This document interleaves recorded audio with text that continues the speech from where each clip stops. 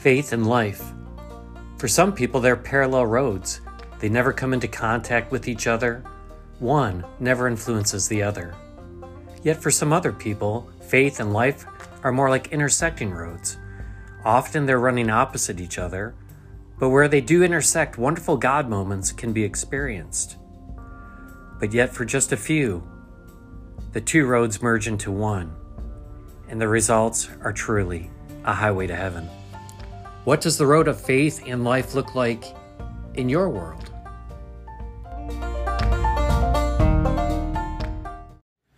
We are concluding our quarantine message series this morning, and so I want to start off by reading the text that we've been reading for the last several weeks from 2 Timothy chapter 3, verses 1 to 5. And it says, "But mark this, there will be terrible times in the last days. People be lovers of themselves, lovers of money, boastful, proud, abusive, disobedient to their parents, ungrateful and unholy, without love and unforgiving, slanderous and without self-control, brutal, not lovers of the good, treacherous, rash, conceited, lovers of pleasure rather than lovers of God, having a form of godliness, but denying its power. Have nothing to do with such people." So over the last several weeks, both on Sundays and then for many of my Wednesday or Thursday podcasts, I've been taking a look at these different qualities and characteristics.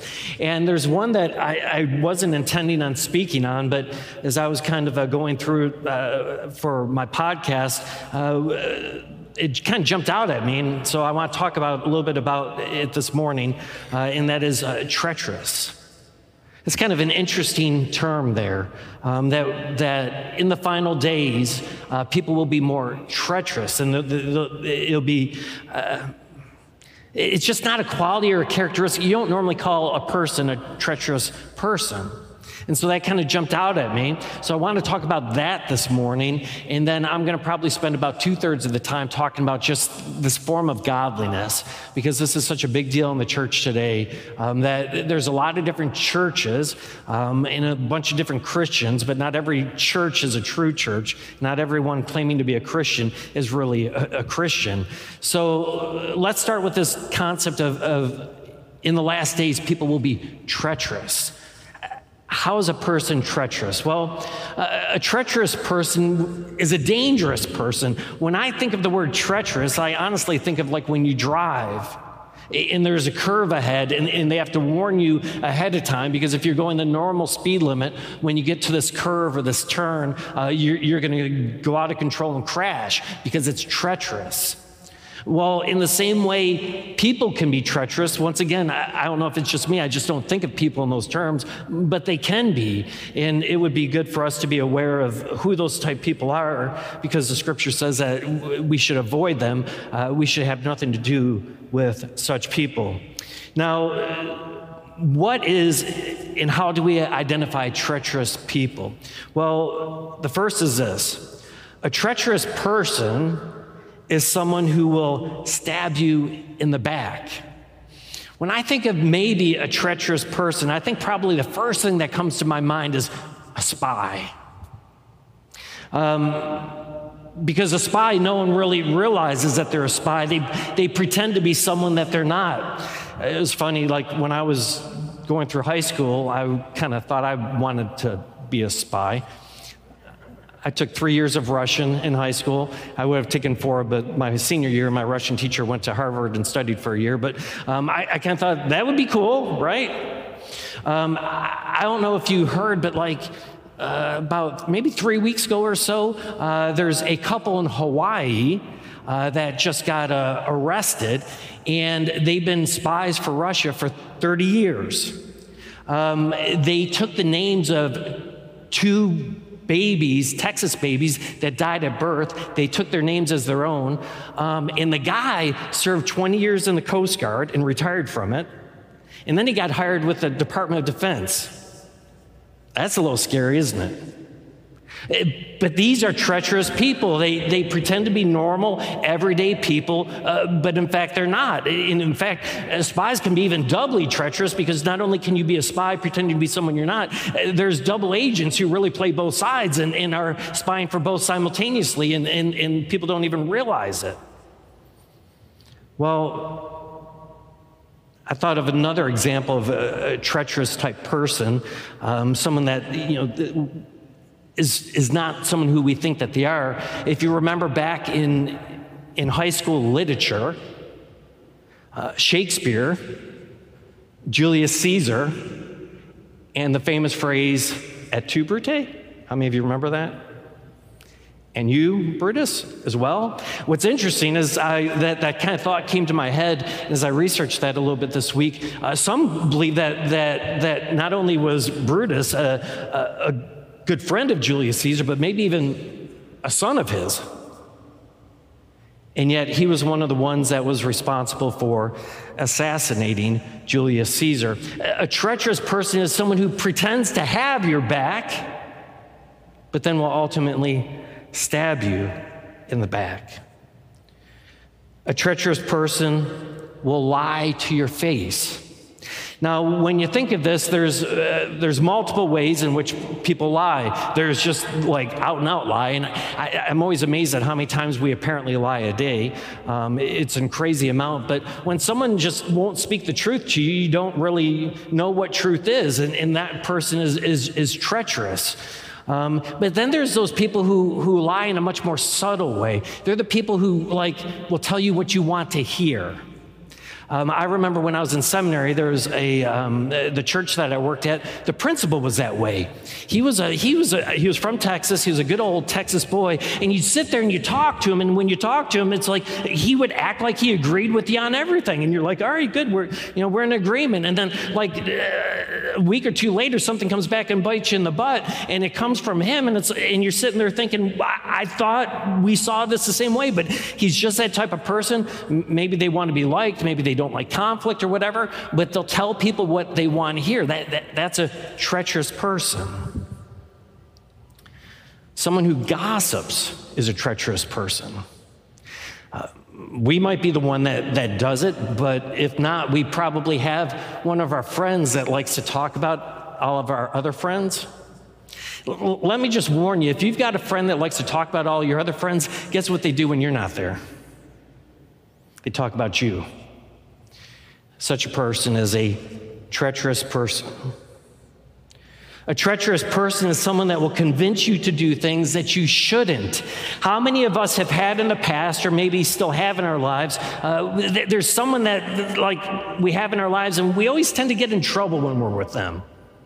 And they're a lot of fun, and we don't want to lose them as a friend, but let's just face it, they're not necessarily a good influence on us. That's a treacherous person. Maybe when you're around them, you're a little bit more wild than you normally are. Maybe when you're around them, you drink way more than what you normally drink. Maybe you become more superficial. Maybe you join in with them in talking about other people. Maybe when you're around them, faith doesn't have the same priority when you're with them as when you're by yourself or when you're with your other friends. Remember, we are a compilation of our 5 closest friends in our lives. If you've got someone in your life that's not bringing out the best in you, that person is a treacherous person to you. And then the last point on a treacherous person, and then I want to get into something else for the remainder of the message, is a treacherous person. In fact, if you look up treacherous in the dictionary, one of the definitions, and I like it, is it violates faith pledged. A treacherous person will violate faith pledged. That is, you can't trust a treacherous person. You might think you have an agreement with a treacherous person, but that person will go back on that agreement. A treacherous person will say that they're going to do something, but then they don't do it. A treacherous person will say they've done something when actually they haven't. A treacherous person doesn't have any honor. They'll just lie about things. It used to be like, think about it, like every time you do something legally, one of the things that you have to do is you got to sign your name to the document. Where's that come from? Well, it comes from the fact that a long time ago, all people really had was their name.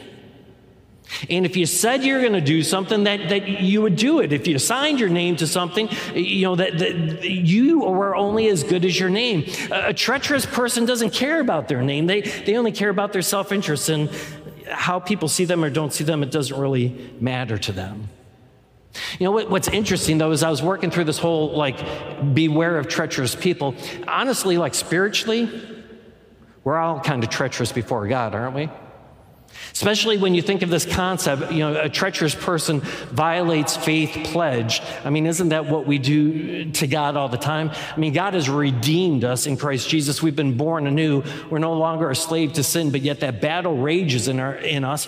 Paul speaks about it. We spoke about it, I think, last week or the week before. The good that I want to do, I don't do, but the evil that I don't want to do, that I keep on doing. We ultimately are treacherous people before God, but thank God through Christ Jesus and the blood of Jesus, He forgives us of that. Now, for the remainder of our time this morning, I want to hammer home a little bit more on that kind of last phrase before Paul says, have nothing to do with these people. And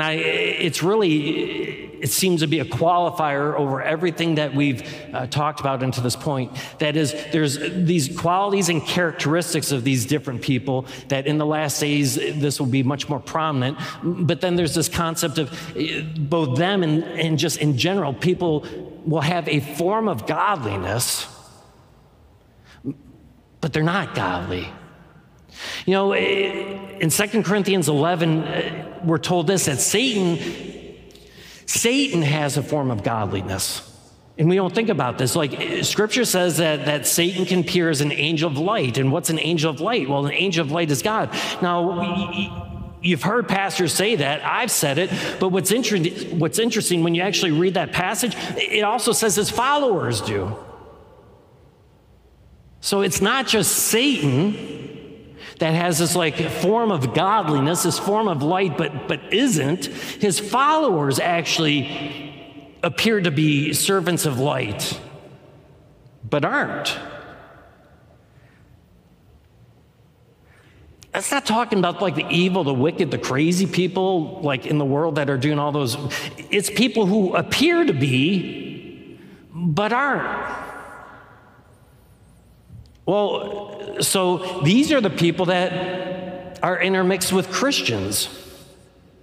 There's Christians that are reflections of the light of Christ and followers of Christ, but then there's those who appear to be but aren't. And then we should say the same in terms of the church. And when I look at the church in this day in America and really around the world, this is a big concern.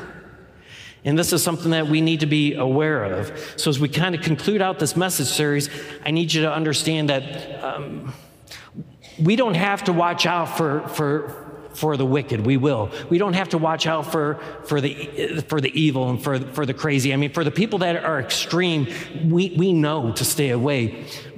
But we have to have eyes that see those who have a form of godliness but aren't. What does that look like in the church? Well, let's start with the spiritually arrogant. These are the Pharisees. The spiritually arrogant are the Pharisees. The Pharisees, listen, they know the Scripture better than anyone. In many respects, they follow the Scripture better than anyone. They're not living the lives like the sinners are.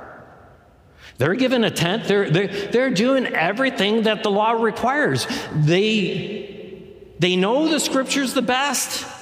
In many respects, they live the Scripture the best. Now, you can make an argument, and it's a true argument, that they do the outward stuff, but they lack the love. Well, the lacking the love is they're spiritually arrogant.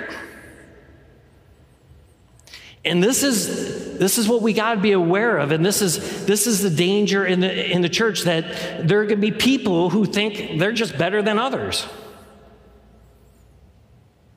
There's going to be people who are just certain God speaks to them in a much better and greater way than everyone else. There's going to be people who think that they've got greater insights into really what it means to be a follower of Christ than everyone else. And people that start doing that stuff and falling into those traps, they have a tendency to become spiritually arrogant. Once again, this is the Pharisees. They knew the scripture the best. They actually lived it out the best. But God warns us that the spiritually arrogant aren't true followers of him. Look at Matthew 20, 25 to 28. Jesus called them together, that is his disciples. And he says, you know that it's the rulers of the Gentiles that lord it over them. And it's their high officials that exercise authority over them. Did you hear what he's saying? He's saying that the rulers lord it over, they hold it over, they act arrogant to the people that are under them. Jesus says, not so with you. Instead, whoever wants to become great amongst you, they've got to be your servant. Whoever wants to be first must be your slave. Just as the Son of Man, God himself, came into this world, not to be served, but to serve.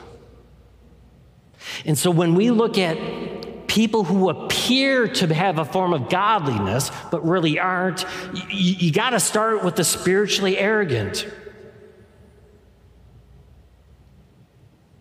They'd have you believe that they've got it together more than you do.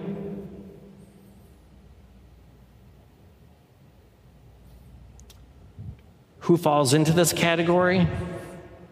Well, a lot of times pastors will. Church workers, elders, leaders in the church. The greater your knowledge is about God, the better you become at living that out. You run in the danger of becoming spiritually arrogant. Another form of godliness in the church that we should be aware of and avoid is what I've called the hypocrites. This is an interesting one. People will say, you know why I don't go to church? Because everyone there is a hypocrite. You hear that a lot as a pastor. And you know what I always say is, yeah, you're right. They are. But you know what? But I shouldn't have been saying that. Because you know what's the problem with the hypocrite? They pretend to be someone that they're not.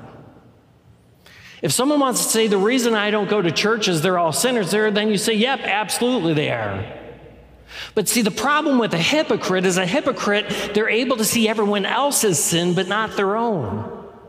It's that another form of that spiritual arrogance.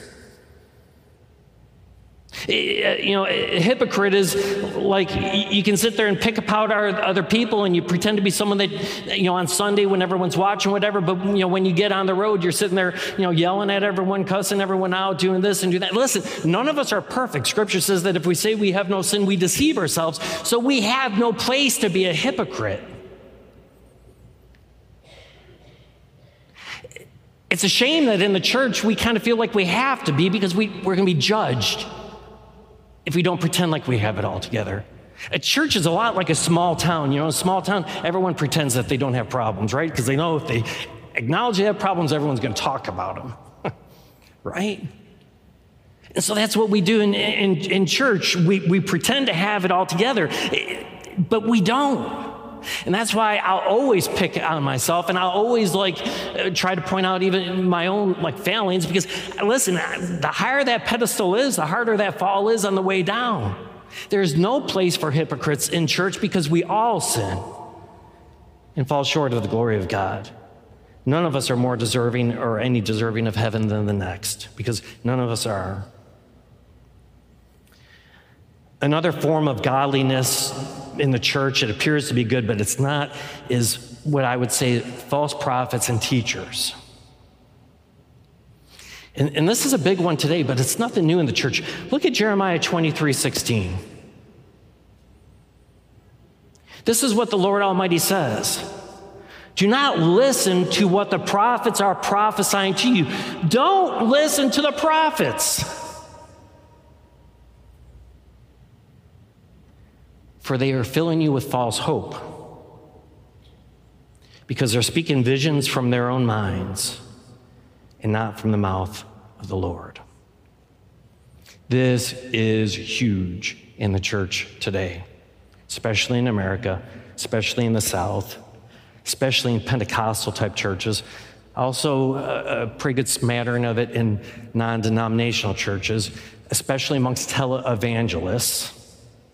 I get this all the time. I can't tell you how many times people come up with a word of the Lord for me. And I've told these stories in the past from like my last year in seminary, someone giving me a prophetic word for how ministry was going to be, and it couldn't have been the exact opposite of what he said. To people telling me that the Lord spoke to him that we should do communion different. I mean, whatever.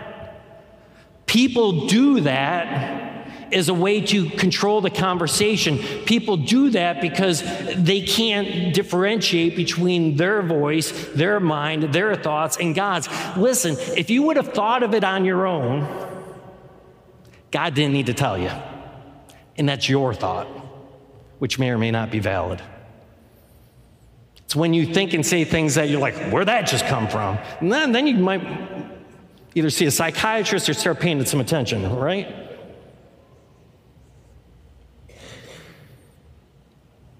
Some of the people that nowadays are abusing with that, you can, Benny Hinn, don't question me, I'm the Lord's anointed. Kenneth Copeland, God's constantly talking to him. And Todd White's another big one in the area. Listen, I know that it's not looked favorably upon to pick on the body of Christ, but it is. Because we're told that in the final days, there's going to be, who is Paul talking about that has a form of godliness but denies his power? It's not the axe murderers. It's not. It's the wolves in sheep's clothing. And Jeremiah says, don't even listen to these prophets, because all they're really saying is what they're thinking, and they're declaring it's coming from the mouth of God. Another form of godliness that the power is being denied in today's world is liberal Christianity. And this is a huge one. This one isn't, I'm not beating up on non-denoms or Pentecostals. I mean, this goes across church spectrum. This isn't a big one in non-denoms. There's going to be another one that I'm going to cover. This is more established Christianity that has this problem. The Episcopalians have gone through it. The Lutherans have gone through it. The Presbyterians have gone through it. Just about all major denominations have gone through it. And now the Methodists are going through it. If you haven't heard, the Methodist Church is dividing into, from what has been always the United Methodist Church to now the more conservative group is going to be Global Methodist Church. And what are they dividing over? Well, they're dividing over culture and Christianity. They're dividing over whether or not, like, LGBTQ should be embraced in the church. Now, I had someone ask me just this past week, well, why do you talk about it so often? Well, because it's in the news every single day, and you're told every day it's fine and normal when the church doesn't remind everyone it's not. Guess what? You have a church now dividing because they think it's okay. The church won't touch these social issues, and therefore the church follows them.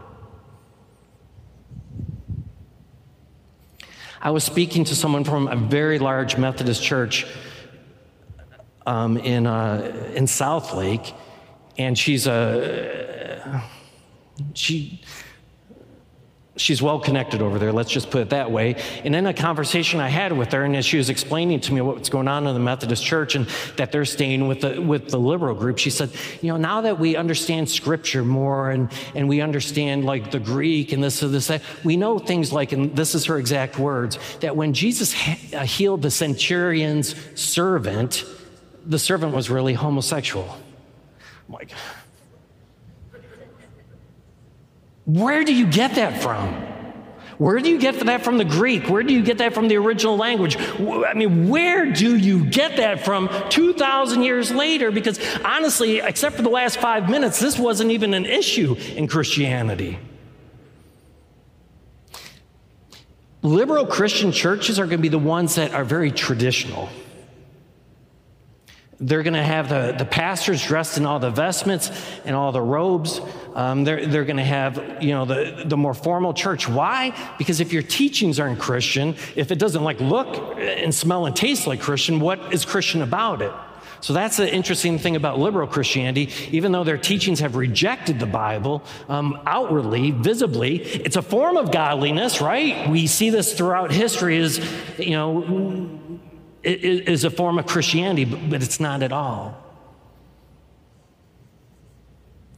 The next one is, I use the word social ministries because that's just how I was raised, but that's not what social means nowadays. So for your sake, let's call it helping ministries. Now, Jesus commanded us as the church to go into, feed the hungry, to clothe the naked, to visit the sick and the imprisoned and so forth. He's told the church to do all these things, but I think it was around the early 1900s, Christianity almost split. It's there's a group that became really good at this, but then they kind of minimize the teachings. And that's how you get all these things where they don't really care what the teachings say, because this form of godliness is what's important. And this is a form of godliness. Listen, God tells us we should do it. But the churches that rejected that, the people who rejected the scriptures basically and did this, they tended to just focus on the teaching. Now, honestly, it needs to be both, right? You need to care about the teaching, but then you also need to be serving those who are least amongst us. But I'll hear all the time, hey, I go to this church, and this church is active doing this in the community, this, that. And that's what causes people to want to go to that, because they feel good about that, and they should, because it's what we should be doing. But it's just a form of godliness, but they deny its power because their teachings stink. Can you get into heaven by good works? The answer is no. You can't.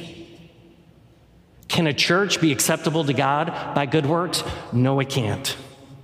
A church is just a bunch of people. If it doesn't work for people, it doesn't work for a church. But this is where we get drawn in because it has a form of godliness.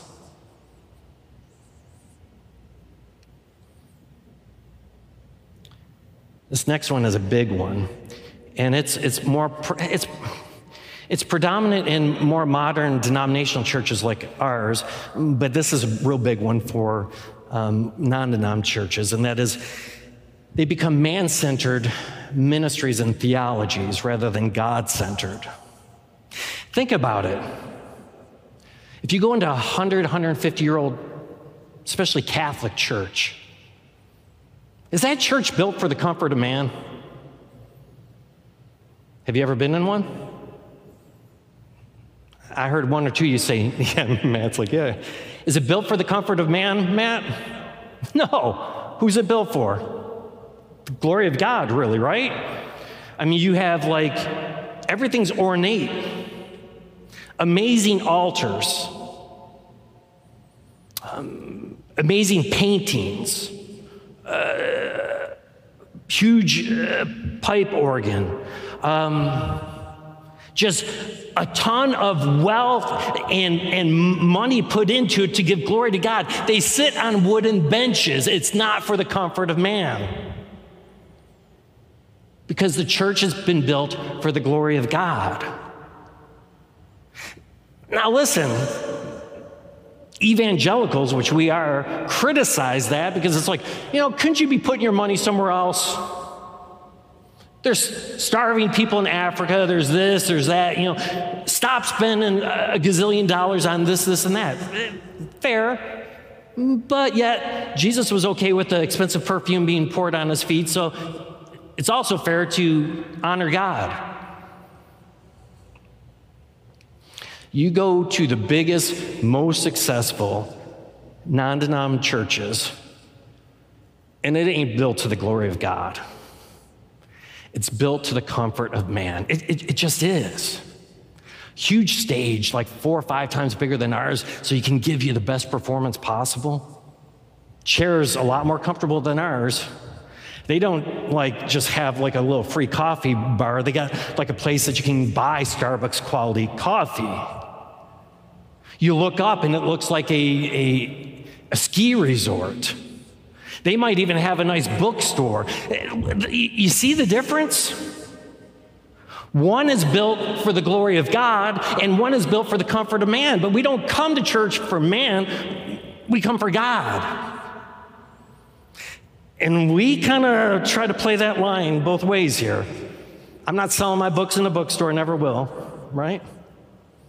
We do have some nice coffee, it's free, but the amenities beyond that are somewhat limited. We do, sometimes it's lit up a stained glass there, so I mean, we just, yeah.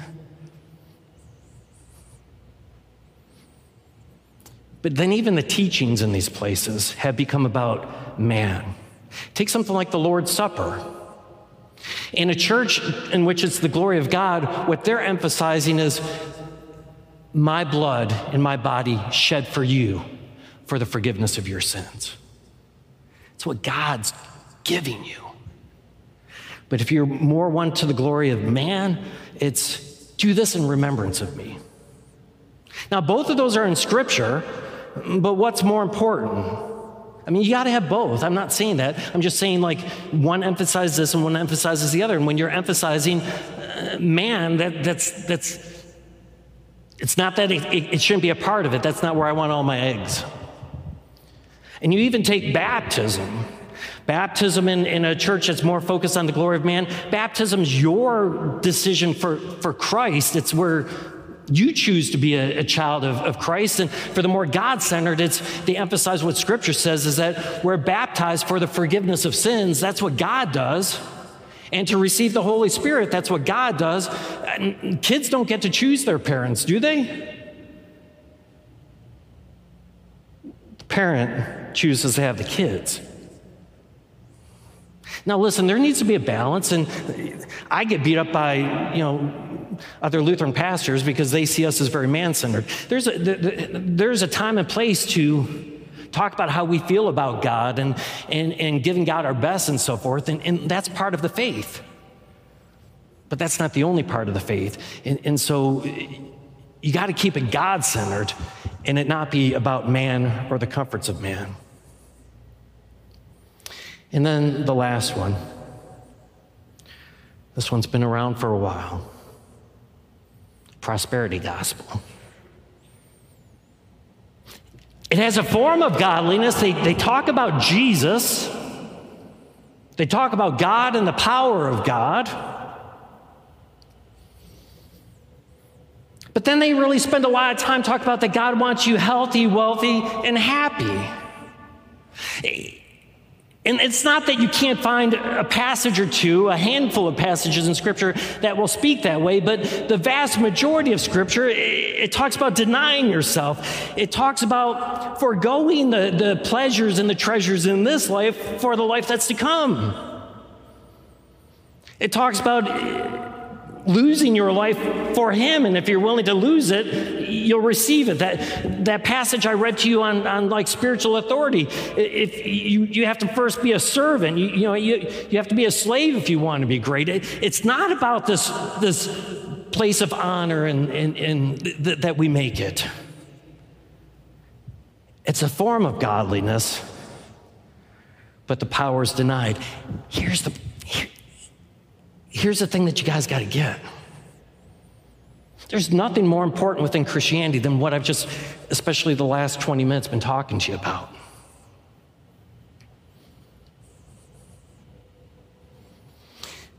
If you had a loved one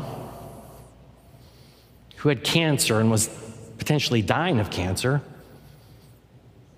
would you want them going to someone that is into like Like salt crystals and alternative forms of healing? No, I don't think you'd want that for your loved one. Because you know it's not going to turn out that well. And you'd probably be riding your sister, your brother, your parent, your child, and insisting that they stop doing that. How many of us have loved ones who are maybe going to a church where sin is a whole lot more serious than cancer, and that church has a form of godliness but really denies its power? Listen, don't hear me say, hey, we got it all together, you need to sum. Look, I got my problems, this church got its problems, and John Elvis is in the back, and we all know he has his problems, right? That's not what I'm saying. What I'm saying is, like, we recognize our problems, and we're not hypocrites. And we're not falling into these perversions of Christianity that so many other churches have, because honestly, it puts butts in seats. And it makes us feel good about ourselves and others when maybe we shouldn't. The next sermon series I'm going to do, it's just going to be a 3-week sermon series, but it's going to be about like sharing the faith. Now more than ever, it's not just show up at any church that's on the corner. That in the last days, could be so many Christians and so many churches, and I put those in quotes, that have a form of godliness but deny its power. And for those of us in here who at least know better, then why aren't we telling others about that? And maybe it's your grandma that goes to church somewhere in Montana. I don't mean this to be self-serving at all. This isn't about, hey, bring them to the light of the world. It's about making people aware of what is a form of godliness, but actually is no godliness at all. Would you join me in a word of prayer? Gracious Almighty God, we just thank and praise you for this morning. To be able to conclude this message series and to have a heart-to-heart on what faith has become, especially in this country, but really in this whole world. I just pray, gracious God, that you give us eyes to see, ears to hear. And that not only you would give us the courage to share this truth to people who don't know you, but maybe even especially to those who think that they do. Give us courage through the power of your Spirit to speak and to be able to help other people to know your truth, and by that truth that they would be set free. In Jesus' name we pray. Amen.